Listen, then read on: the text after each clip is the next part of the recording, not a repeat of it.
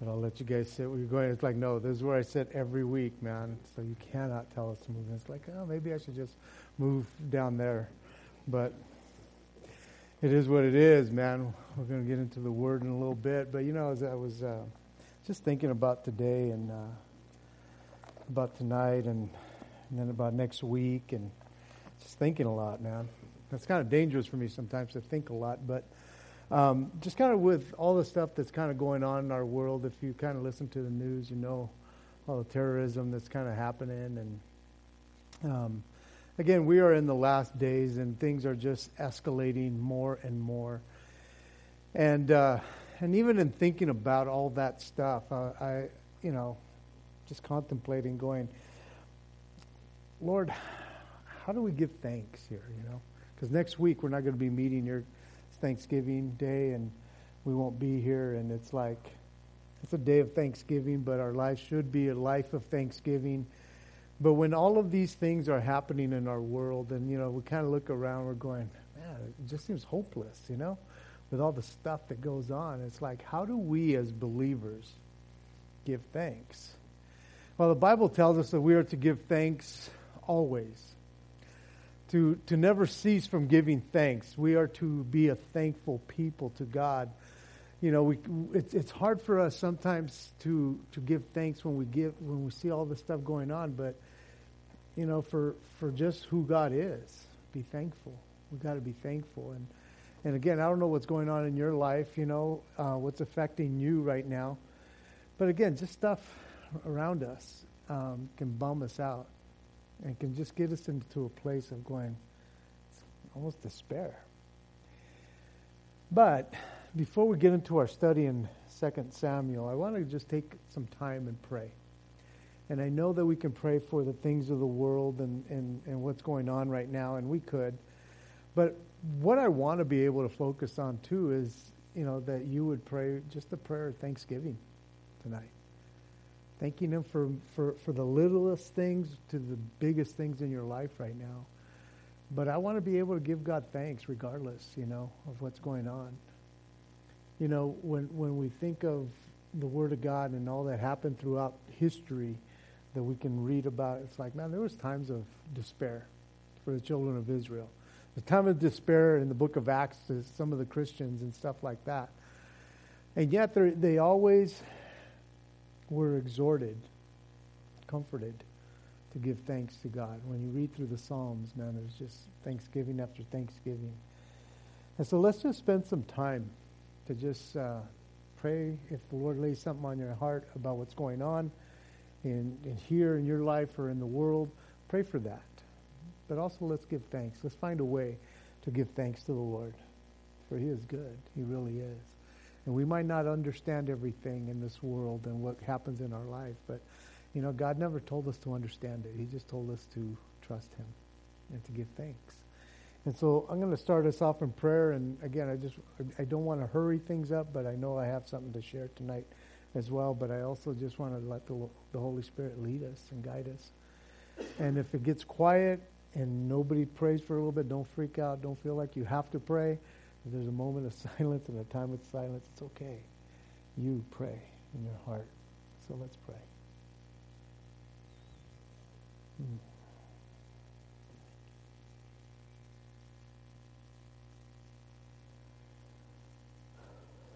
Lord, I do pray right now, even as we enter into this time, that you would calm my heart, calm our hearts, to be able to just rest and to bask in who you are. Lord, as I contemplate, as I think about the stuff that's happening, Lord. Lord, I just, even at this time, Lord, want to shut down, Lord, and just be at your feet. And so, Lord, just prepare our hearts, Lord, for this time.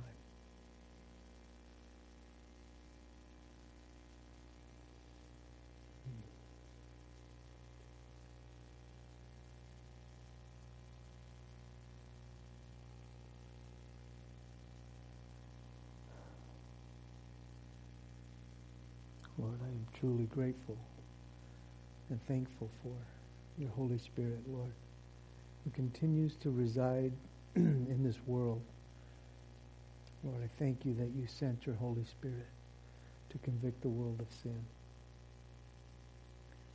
And I pray that, Lord, somehow, Lord God, you would be reaching into the lives of these people who have no regard for life, Lord.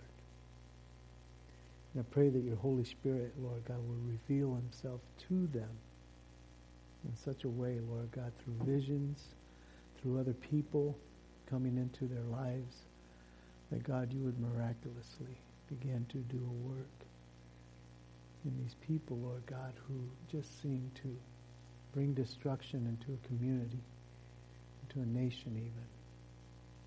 And so, Lord, you know everything. You know who they are. You know where they're at, Lord. You know what they're planning. You know all those things, Lord. And so I'm grateful and I'm thankful that you are on the throne and that you're a God who knows and sees it all, Lord.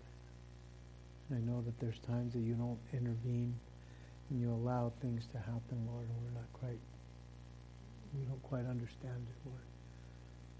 But we're thankful, Lord God, that your Spirit still knows what he does. and so we just are grateful, thankful, Lord, for your Holy Spirit this evening.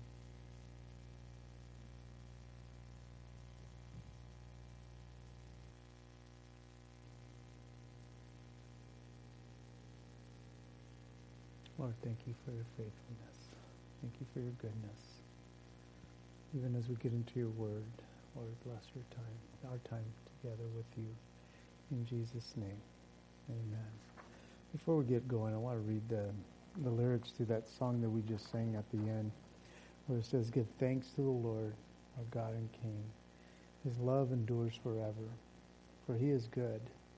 He is above all things. His love endures forever. Sing praise, sing praise. With a mighty hand and an outstretched arm, his love endures forever. For the life that's been reborn, his love endures forever. Sing praise, sing praise, sing praise, sing praise. Forever God is faithful. Forever God is strong. Forever God is with us. Forever, forever. From the rising to the setting sun, his love endures forever. By your grace, we will carry on. His love endures forever. Sing praise, sing praise, sing praise. And it says again, forever God is faithful, forever God is strong, forever he is with us, forever and ever. Guys, let's not forget that, in these times that we deal with life and we see stuff happening. Let's not forget that we are to be thankful. Amen? Okay, well, last week we got into and started the continuation of 1 Samuel, and that is 2 Samuel.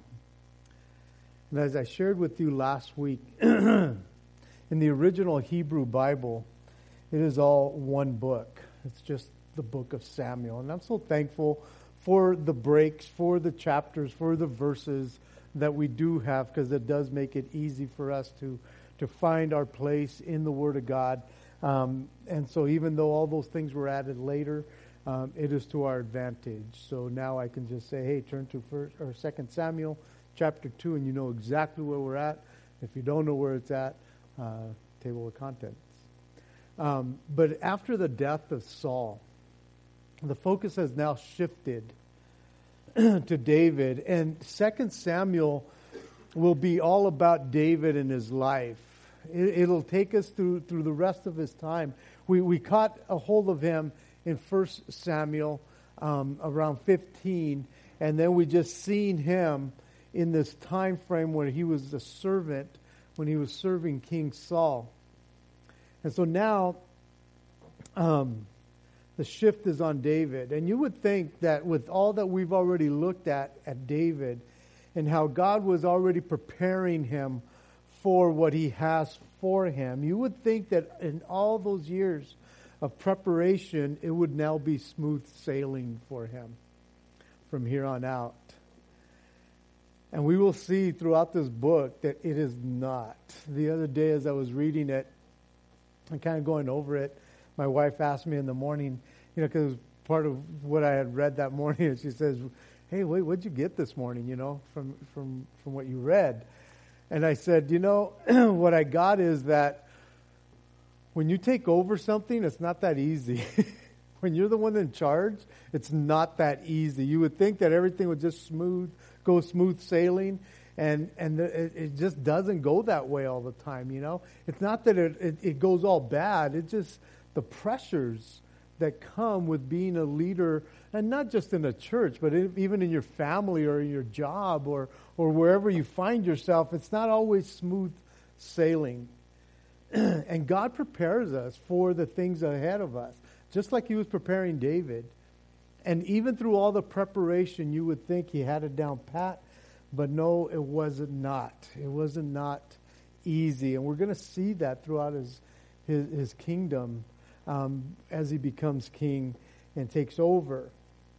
But as we looked at in the last part of 1 Samuel, David had been in a bad place in his life for about a year and a half.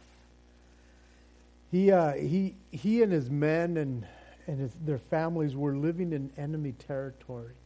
And it's almost like, to me, when I think about that, it's almost like he had kind of given up on the things of God for a while, and he just kind of went into the world.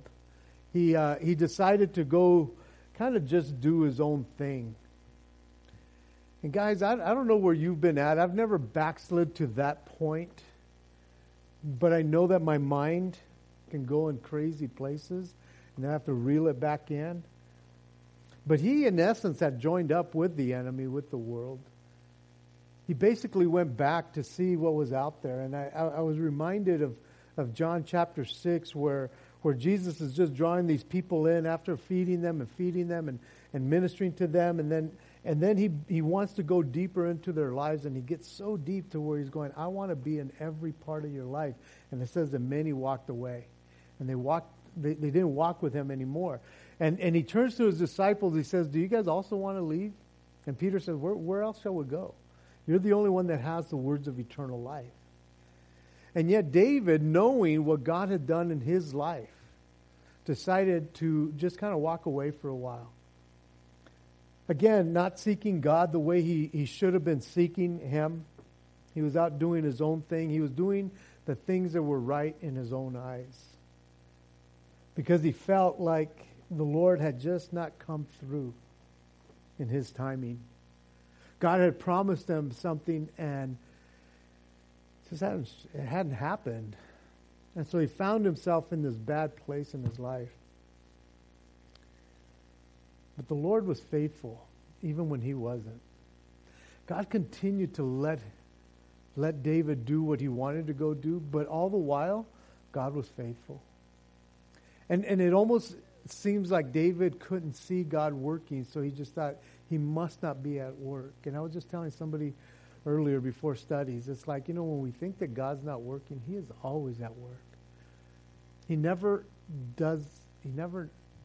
stops working. He's always working, even if we don't see it. And God's kind of been showing me just lately again that I don't have to understand it all. I want to understand it all. Why? And he says, I just want you to trust me. And David was in a place where he just didn't trust that God would come through. And yet God showed him grace. Even when he didn't deserve grace, God showed him grace. And God delivered him from making a huge mistake in his life. And if you remember, he had joined up with the enemy, with King, whatever his name was, from the Philistines. And it got to a point where he says, hey, we're going to go fight against your own people. You're with us, right? And David's going, you know what your servant can do? And he didn't answer him like, heck yeah, I'm in there, man. I'm going to go kill my people. He didn't say that. And if you remember, the higher-ups, the other kings or princesses that were there, decided, no, we don't want him to go with us because he might get into the middle of the fight and then turn on us. And man, oh man, how is he going to gain favor but by turning on the enemies of Israel? And so they sent him away. Him and his men, they have to go back to Ziklag. And it's interesting because they weren't able to fight. in that battle. But when they get back to Ziklag, they find out that Ziklag had been plundered. You know, all their family had been taken captive and everything had been burnt up. And it was a sign of things to come because he had gone back to the enemy camp, and it was almost like God saying, hey, you're through here. But because of that, he goes and fights this battle against the Amalekites. Now, it was in that battle between the Philistines and the nation of Israel that God saved him from being involved with the killing of King Saul and his sons.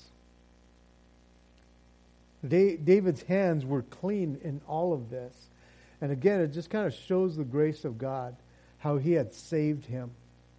He had protected him. Even had, in his disobedience, God still had his hand upon him. And so when it was time to come back to the Lord answered his prayers time and time again. And so we're in 2 Samuel chapter 2. And it says, it happened after this that David inquired of the Lord, saying, shall I go up to any of the cities of Judah? And the Lord said to him, go up. David said, where shall I go? And he said, to Hebron. So David went up there, and his 2 wives also, Ahinoam the Jezreelitess, and Abigail, the widow of Nabal, the Carmelite. And David brought up the men who were with him, every man with his household. So they dwelt in the cities of Hebron. Then the men of Judah came, and there they anointed David king over the house of Judah. And they told David, saying, the men of Jabesh Gilead were the ones who buried Saul. So David sent messengers to the men of Jabesh Gilead and said to them, you are blessed of the Lord, for you have shown this kindness to your Lord, to Saul, and have buried him. And now may the Lord show kindness and truth to you. I also will repay you this kindness because you have done this thing. Now therefore let your hands be strengthened and be valiant, for your master Saul is dead, and also the house of Judah has anointed me king over them. We're going to spend more time in the beginning here than at the end. Just kind of letting you know that right now. But from verses 1 through 4, it said, now it happened after this. Now it doesn't give us a timetable as to if it was the next day or a week later that when he heard the news that Saul and his sons had been killed in chapter 1, we see that there must have been a time of grief, a time of mourning. Oftentimes it was 7 days, sometimes it was 40 days. It just depends, but it just kind of, it says here that it happened after this. And it might have been after some time of grieving. But we do know that when David and his men were sent back to Ziklag and they had found the city all burnt up and their families gone. And it said that his men began to turn on him. They got upset at him. And it says that because of that, David strengthened himself in the Lord his God. All of a sudden, this had happened in his life. All this stuff was happening, and he hadn't been really talking with the Lord. And because all of this is falling apart, his family's gone, his kids are gone, and his wives are gone, all this stuff. And the men turn, and it says that David strengthened himself. It's almost like the light clicked, and it's like, man, what am I doing? Where am I at? And he strengthened himself in the Lord. And it was at that time that he inquired of the Lord for direction. And right away, the Lord came through. Because when he asked the Lord, where should we go? The Lord started directing him. And then he had this Egyptian, or this young man who was Egyptian no, was he Egyptian? Anyways, he was a young man, Amalekite. He was an Amalekite. Anyways, from Egypt. He was the Egyptian. That told them this is the way they went. So all of a sudden, God started planning all these things for him to where they went and they found and they got everything back that had gone from Ziklag. And so once he started asking the Lord for direction, the Lord started showing him and directing him. In other words, after not seeking the Lord for 16 months, he picked up right where he had left off. And you know, I think oftentimes people, when they kind of backslid a little bit, when they kind of get away from the Lord, from fellowship and all those kinds of things, they think that they have to start right from the beginning all over again. And I tell them, you can't be born again. You got to just pick up right where you left off. Because you don't have to get into his good graces. You don't have to start doing works to get yourself back into a place where God's going to listen to you. No, you repent and you pick up right where you left off. And this is what I feel about David. David was in a place of rebellion, of just not wanting to seek the Lord.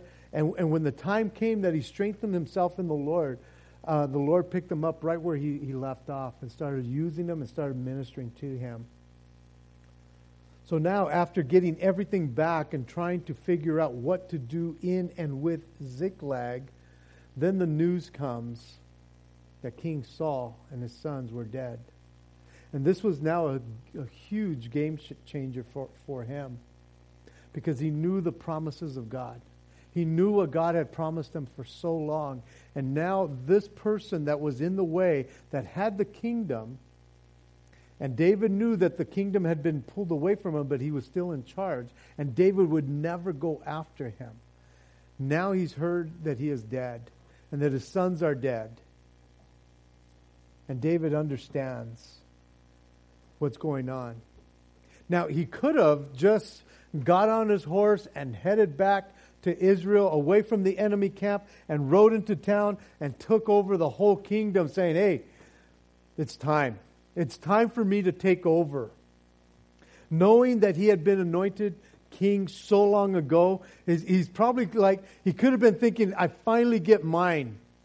Man, now is the time. And I'm just going to come in and clean house, and I'm going to throw some weight around. And I'm going to show people what's up. But he doesn't do that. Instead, it tells us in verse 1 that he inquires of the Lord. He asks the Lord for direction. In other words, communication is back between him and the Lord. And he understands that, man, I got to ask for what does he want me to do. I know that he has called me. The time has come. But Lord, how do I do this? What do you want me to do? Which direction do I go? Because everybody knew that the kingdom would be his. Everybody knew in the kingdom that David would take control, because the word had been out there. And they knew that's why Saul kept on chasing him and trying to kill him, because he didn't want him to take over the kingdom. But instead of going in, throwing his weight around, he inquires of the Lord. And he didn't have to go right back to the beginning. He just picked up right where he left off again. And I love this prayer in verse 1, because it is such a guy prayer, such a man prayer. You know, it's almost like, shall I go up to any of the cities of Judah? And the Lord said, go up. And David said, where should I go? Go to Hebron. And I just think, facts, man. Just give me the facts, Lord. I love this because it's like, it wasn't this flowery kind of prayer that went on and on and on, and it's like, get to it already, you know? And I'm not opposed to flowery prayers, but most guys don't fluff it up, you know? They just like, God, this is where I'm at. What do you want me to do? And I love that God just like, right to the point. Now, again, I don't mind flower. And we know that David can get into flowery prayers if you read through the book of Psalms. There's some of the Psalms that are very flowery. You know, they're kind of like, ooh. But I love the fact that prayer doesn't have to be that. It doesn't.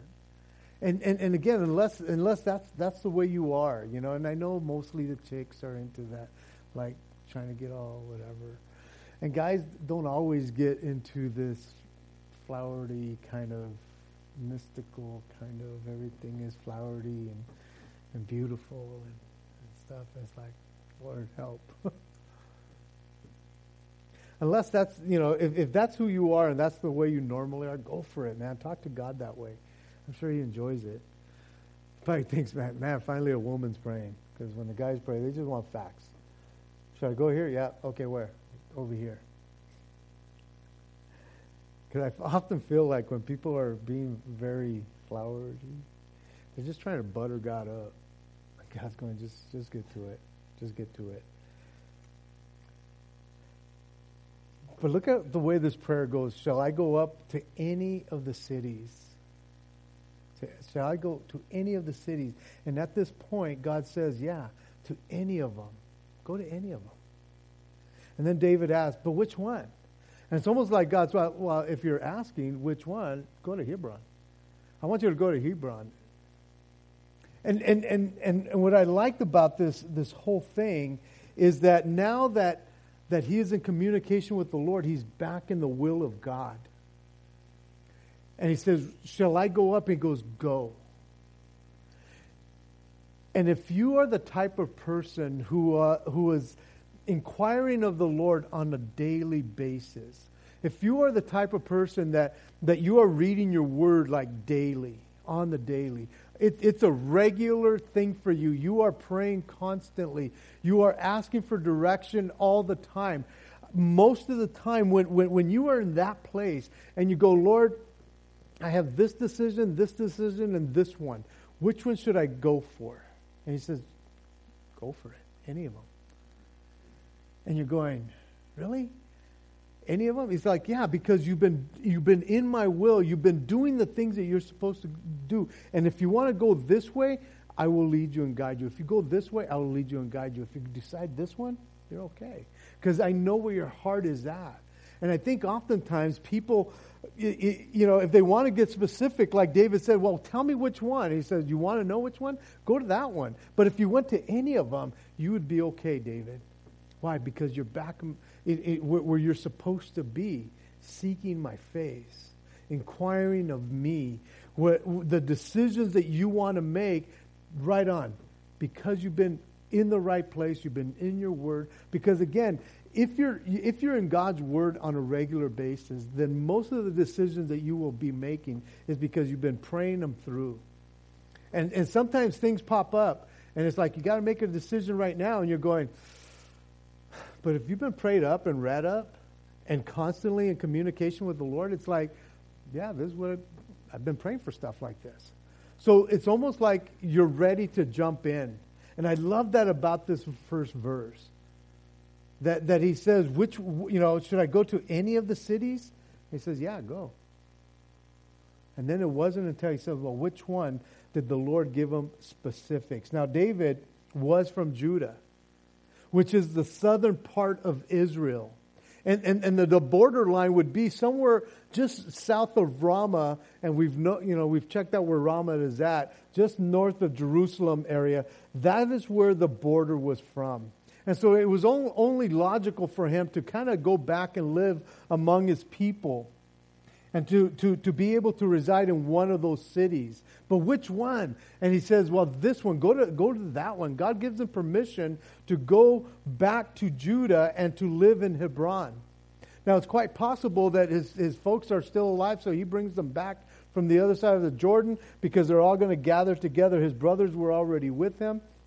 And so he relocates to Hebron. That will be his headquarters for 7.5 years, basically. And Hebron was about 25 miles north of Ziklag, where he was at. And so David was not that far away from the Philistines still. He was almost still in their shadows. But David has now made a statement by leaving Ziklag.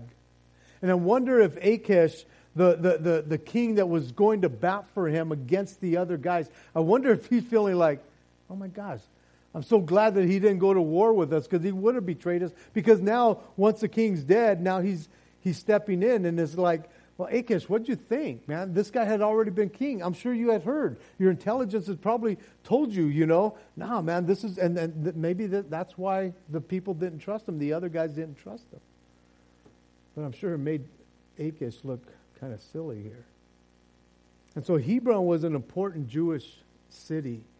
Throughout history, it had been an important city because the tomb of Abraham and Sarah were there, Isaac and Rebekah were there, right in the vicinity, Jacob and Leah. They were all buried in Hebron.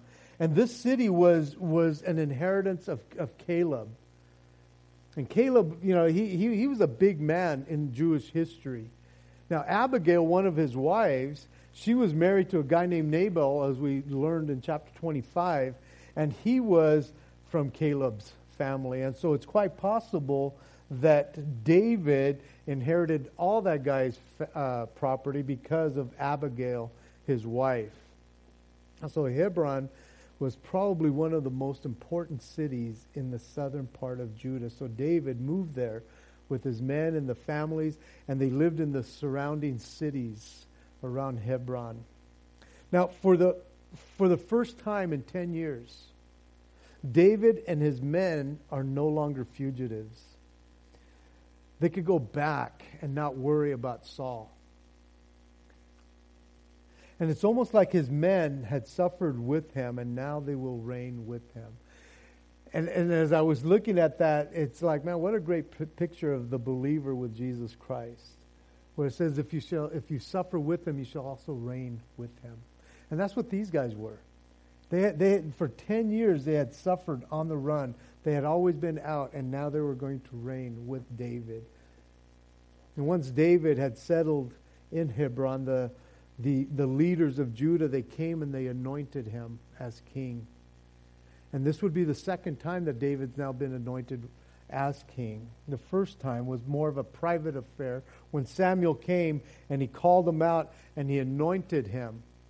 Guys, it was probably about 15 years earlier than this situation here. So for 15 years, there had been an anointing on him, and he had not fulfilled that anointing, and now it's coming to pass. 15 years in the making. 15 years is a long time to wait. When God says, hey man, you're going to be king. And you're going, sweet, when? It's going to be another 15 years from now. It's like, why'd you let me know so early for? But David waited. And now it was time, and he would come in. He accepted the anointing from the leaders of Judah. And I would say he accepted it with humility. And I say that he accepted it with humility because of what he does next. After hearing about the men of Jabez Gilead, of what they had done with Saul and his sons and how they had buried them, it says that he sent messengers to this place, which was on the east side of the Jordan. And he lets them know that you are blessed of the Lord, for you have shown this kindness to your Lord, to Saul, and you have buried him. And it's almost like he wants to give them a blessing. He says, and may the Lord, now may the Lord show kindness and truth to you. I also will repay you this kindness because you have done this thing. You know, it's interesting. If you just kind of were a new believer, never really ever read the Bible, never even heard the stories of Saul and David, and for some reason you pick up your Bible, your new Bible, you open it up, and it falls on 2 Samuel. And you just picked it up right there and you just started reading 2 Samuel chapter 1. You go into chapter 2. Now, I don't know why anybody would do that. If I picked it up, it's like 2 Samuel. I better read 1 Samuel and find out why. But if you didn't do that and you just read 2 Samuel, you would think that David has just lost his best friend, his mentor, the guy who had been so good and so kind to him in the way that David just exalts Saul, and how he does with Jonathan. Now, Jonathan was his bestie, But if you just picked it up and you read how he talks about Samuel or Saul, you would think, man, this guy has lost his hero. And the fact that he goes to Jabez Gilead, or he sends messengers, and these guys from Jabez Gilead, they were aware of what had happened between Saul and David. And their allegiance and their loyalty was for Saul because of how Saul had saved their lives years earlier. And yet all David wanted them to know is, bless you. You are blessed of the Lord. Man, you have done good in the way you've treated the dead, especially your Lord, Saul. He said, I want to bless you. I want to bless you for the kindness that you have shown. Now, if anybody had the right to be angry, to be vengeful to King Saul, and to anybody that sided with King Saul, it would be David. David could have said, hey, you guys are on their side, we're going to destroy all you guys. But you don't see that from David, and I love that from David. I love the fact that we can learn a lesson of someone who is able to forgive someone who has done them much harm. David is able to speak well of this man. He loved Saul, even though Saul made his life miserable. Even though Saul came after him time and time again. We see what happened last week in the song of the bow, and how he just exalts this guy. And now when he goes back to these guys at Jabez Gilead, man, he is just telling them, you guys are amazing. The way you guys have done this, I want to bless you. And so he commends them. He blesses them for what they have done. And then he takes the opportunity to invite them to be on his side. And perhaps in an effort to show that they were not alone after their king had died. But it never tells us that they began to follow after David. More than likely, they stayed loyal to the house of Saul. And so in verse 8, it says, but Abner, the son of Ner, commander of Saul's army, took Ishbosheth, the son of Saul, and brought him over to Mahanaim, and he made him king over Gilead, over the Asherites, over Jezreel, over Ephraim, over Benjamin, and over all Israel. Ishbosheth, Saul's son, was 40 years old when he began to reign over Israel, and he reigned 2 years. Only the house of Judah followed David.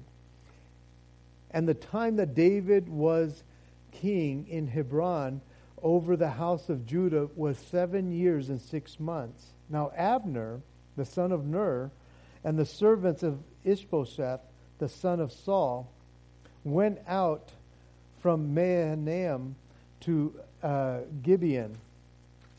And Joab, the son of Zeruiah, the servants of David, went out and met them at the pool of Gibeon. So they sat down, one on one side of the pool and the other on the other side of the pool. Then Abner said to Joab, let the young men now arise and compete before us. And Joab said, let them arise. So they arose and went over by number 12 from Benjamin, followers of Ishbosheth, the son of Saul, and 12 from the servants of David. And each one grasped his opponent by the head and thrust his sword in his opponent's side. So they fell down together. Therefore, the place was called the field of sharp swords, which is in Gibeon. So there was a very fierce battle that day, and Abner and his men and the men of Israel were beaten before the servants of David. Now, here in these verses, we get to know two more guys, Abner and Joab. Both were right-hand men to their leaders. Both of them were commanders of their respective armies, and both of them were relatives to these guys. Abner was the cousin of Saul, and Joab was the nephew of David. And so it says, but Abner, the son of Ner, commander of the Saul's army, took Ishbosheth, the son of Saul, and brought him to this place and made him king. Now, it was Abner who brought David to Saul after David had killed Goliath. And he was also with Saul when he pursued David for 10 years. And it was Abner's job to protect the king because he was the commander there. And if you remember that Abner failed to protect the king, and he was rebuked and humiliated by David when he failed to protect the king. And so Abner, he had no special love for David. There was no love lost there. And so now the time has come that Saul is dead. And what he is doing here is for his own benefit. Because he knew that David was supposed to be king. But he also knew that David had his own commander, and Abner would not need a job anymore. And so Abner, what he's doing is going against what he knows is right. I don't know where he was at spiritually speaking in regards to the Lord, but he is in direct contradiction to the will of God because he knew that David would be king, and yet he sets Ishbosheth as the king of the northern kingdom, and basically Ishbosheth is his puppet. He is doing all of this for his own purpose. He is taking care of number one. He is a self-seeker. He is a self-promoter. And I'm wondering, as I'm studying this today, how much influence did he have on Saul to continue to pursue David maybe? Scripture doesn't tell us a lot about Ishbosheth, but it is clear that he was a weak ruler. He was a puppet. So much so that in 2 Samuel, in the next chapter, chapter 3, it says this about Ishbosheth, and he could not answer Abner a word because he feared him. And so there was almost this manipulation that was going on, because it's quite possible that Ishbosheth thought, I'm not going to be king. I'm not supposed to be king. David is. Because it seemed like everybody else knew it, but Abner wanted to make him king. Now, Ishbosheth was certainly able or old enough to be in the army with his father and his brothers. But it is likely that he had left them at home to protect the dynasty. But it's quite possible that he was just a weak soldier too. Now, even though most of Israel knew that David should be king someday, Abner somehow persuaded all the northern kingdom, the 11 tribes in the north, to follow after them. And so they had all this power, and maybe he did it because, or they did it because of the fear that they had for him. But this was not going to be good for Israel because there would be a divided kingdom, and Abner knew that. But somehow he wanted the power. He had influence. And what ended up happening was the people were suffering. Now, in verses 12 to 17, it says that this battle kind of took place. And this has got to be one of the craziest battles that I've read in Scripture. Because I was looking up this pool of Gibeon, and it's about a 30-foot in diameter pool, and it goes down about 30 feet. And when it's empty, there's a staircase that goes down to the bottom, and I'm assuming that that's where the fight was taking place. And to me, I thought, man, this is the ultimate fighting right here. This is putting them all in this big old pit with knives, and it says that it was hand-to-hand combat, and they just killed each other. I'm thinking, this is the battle royale of all the mothers of battle royales, because everybody was just kind of going, go for it. And I just thought, man, that is just nuts. And I don't know what the significance is of that battle, but I don't know if this was a regular thing, but it's like, hey, man, you pick 12, you pick 12, and they're all going to die, basically, because nobody can run, because they're in this big old hole, this big old pit, and they're just going to kill each other. But it seemed like right after that, the battle was going to continue, because in verse 17 it says, so there was a very fierce battle that day, and Abner and his men were beaten before the servants of David. Now in verse 18 it says, now the three sons of Zeruiah were Joab, Abishai, and Asahel. And Asahel was as fleet of foot as a wild gazelle. And Asahel pursued Abner, and in going he did not turn to the right hand or to the left, but followed Abner.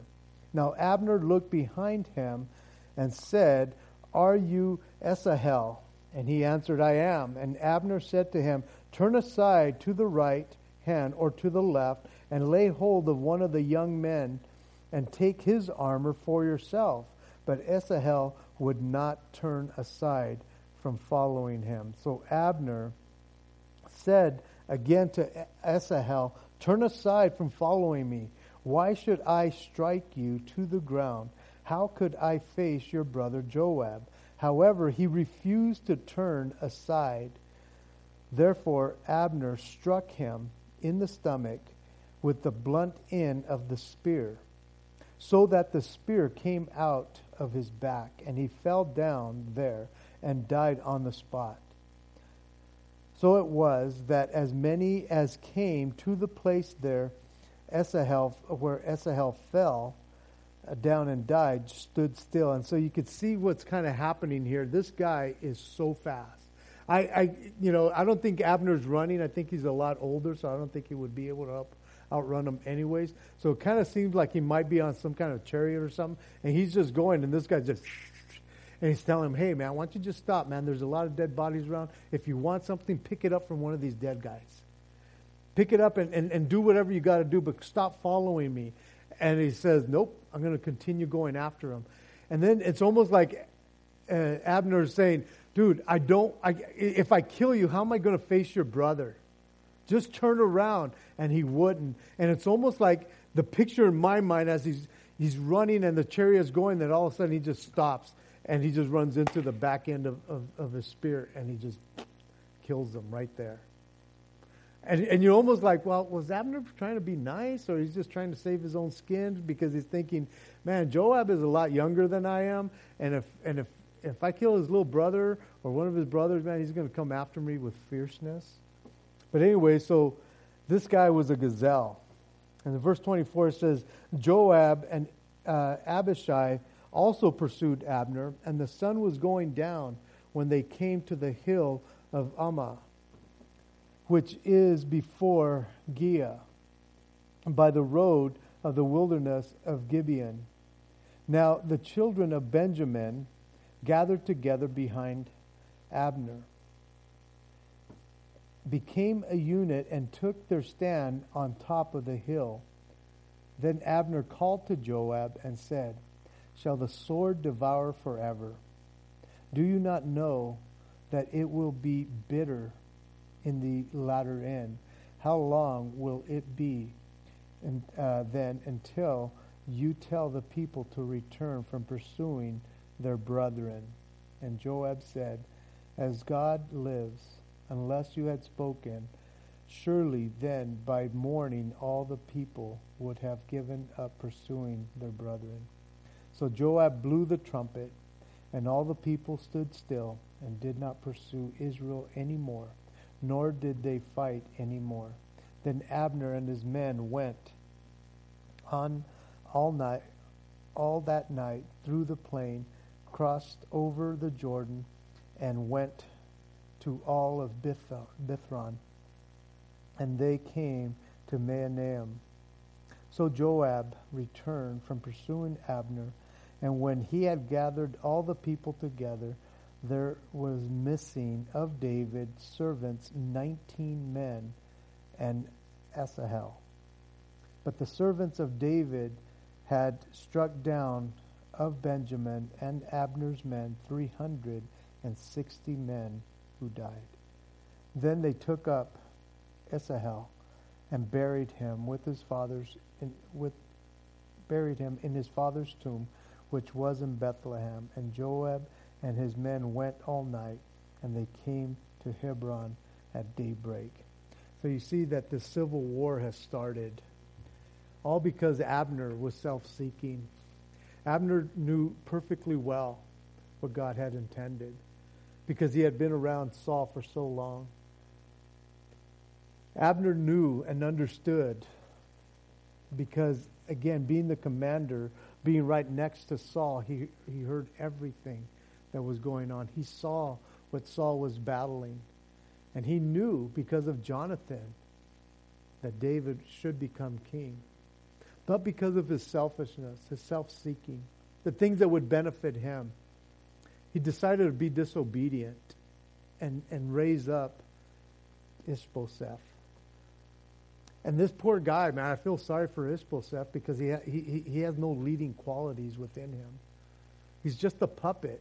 And this guy could care less. It's his nephew, or his nephew, basically.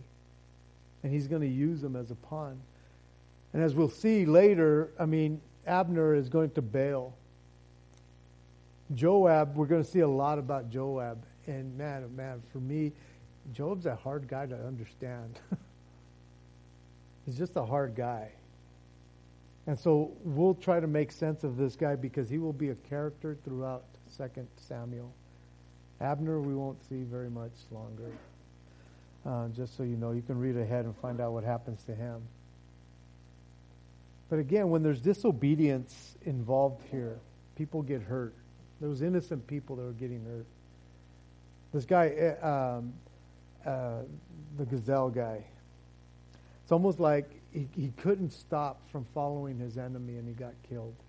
It's like, what if he would have just okay, let him go, he's an old man, he will die soon. But he doesn't do that.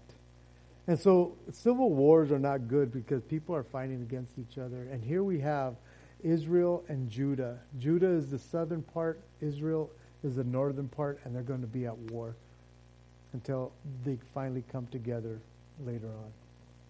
But what I wanted to end with is the fact that David gave us a great example in continuing to respect Saul. David was Saul's enemy, but David was Saul's enemy. But David never looked at Saul as his enemy, even though Saul made his life miserable. When David went back to the guys of Gilead and commended them for the way they took care of him, I just think it speaks volumes of how we should be, how we should act as Christians. And the fact that David, man, is inquiring of the Lord for all the little things he's supposed to do. Again, another great example. Let's pray. Father, thank you for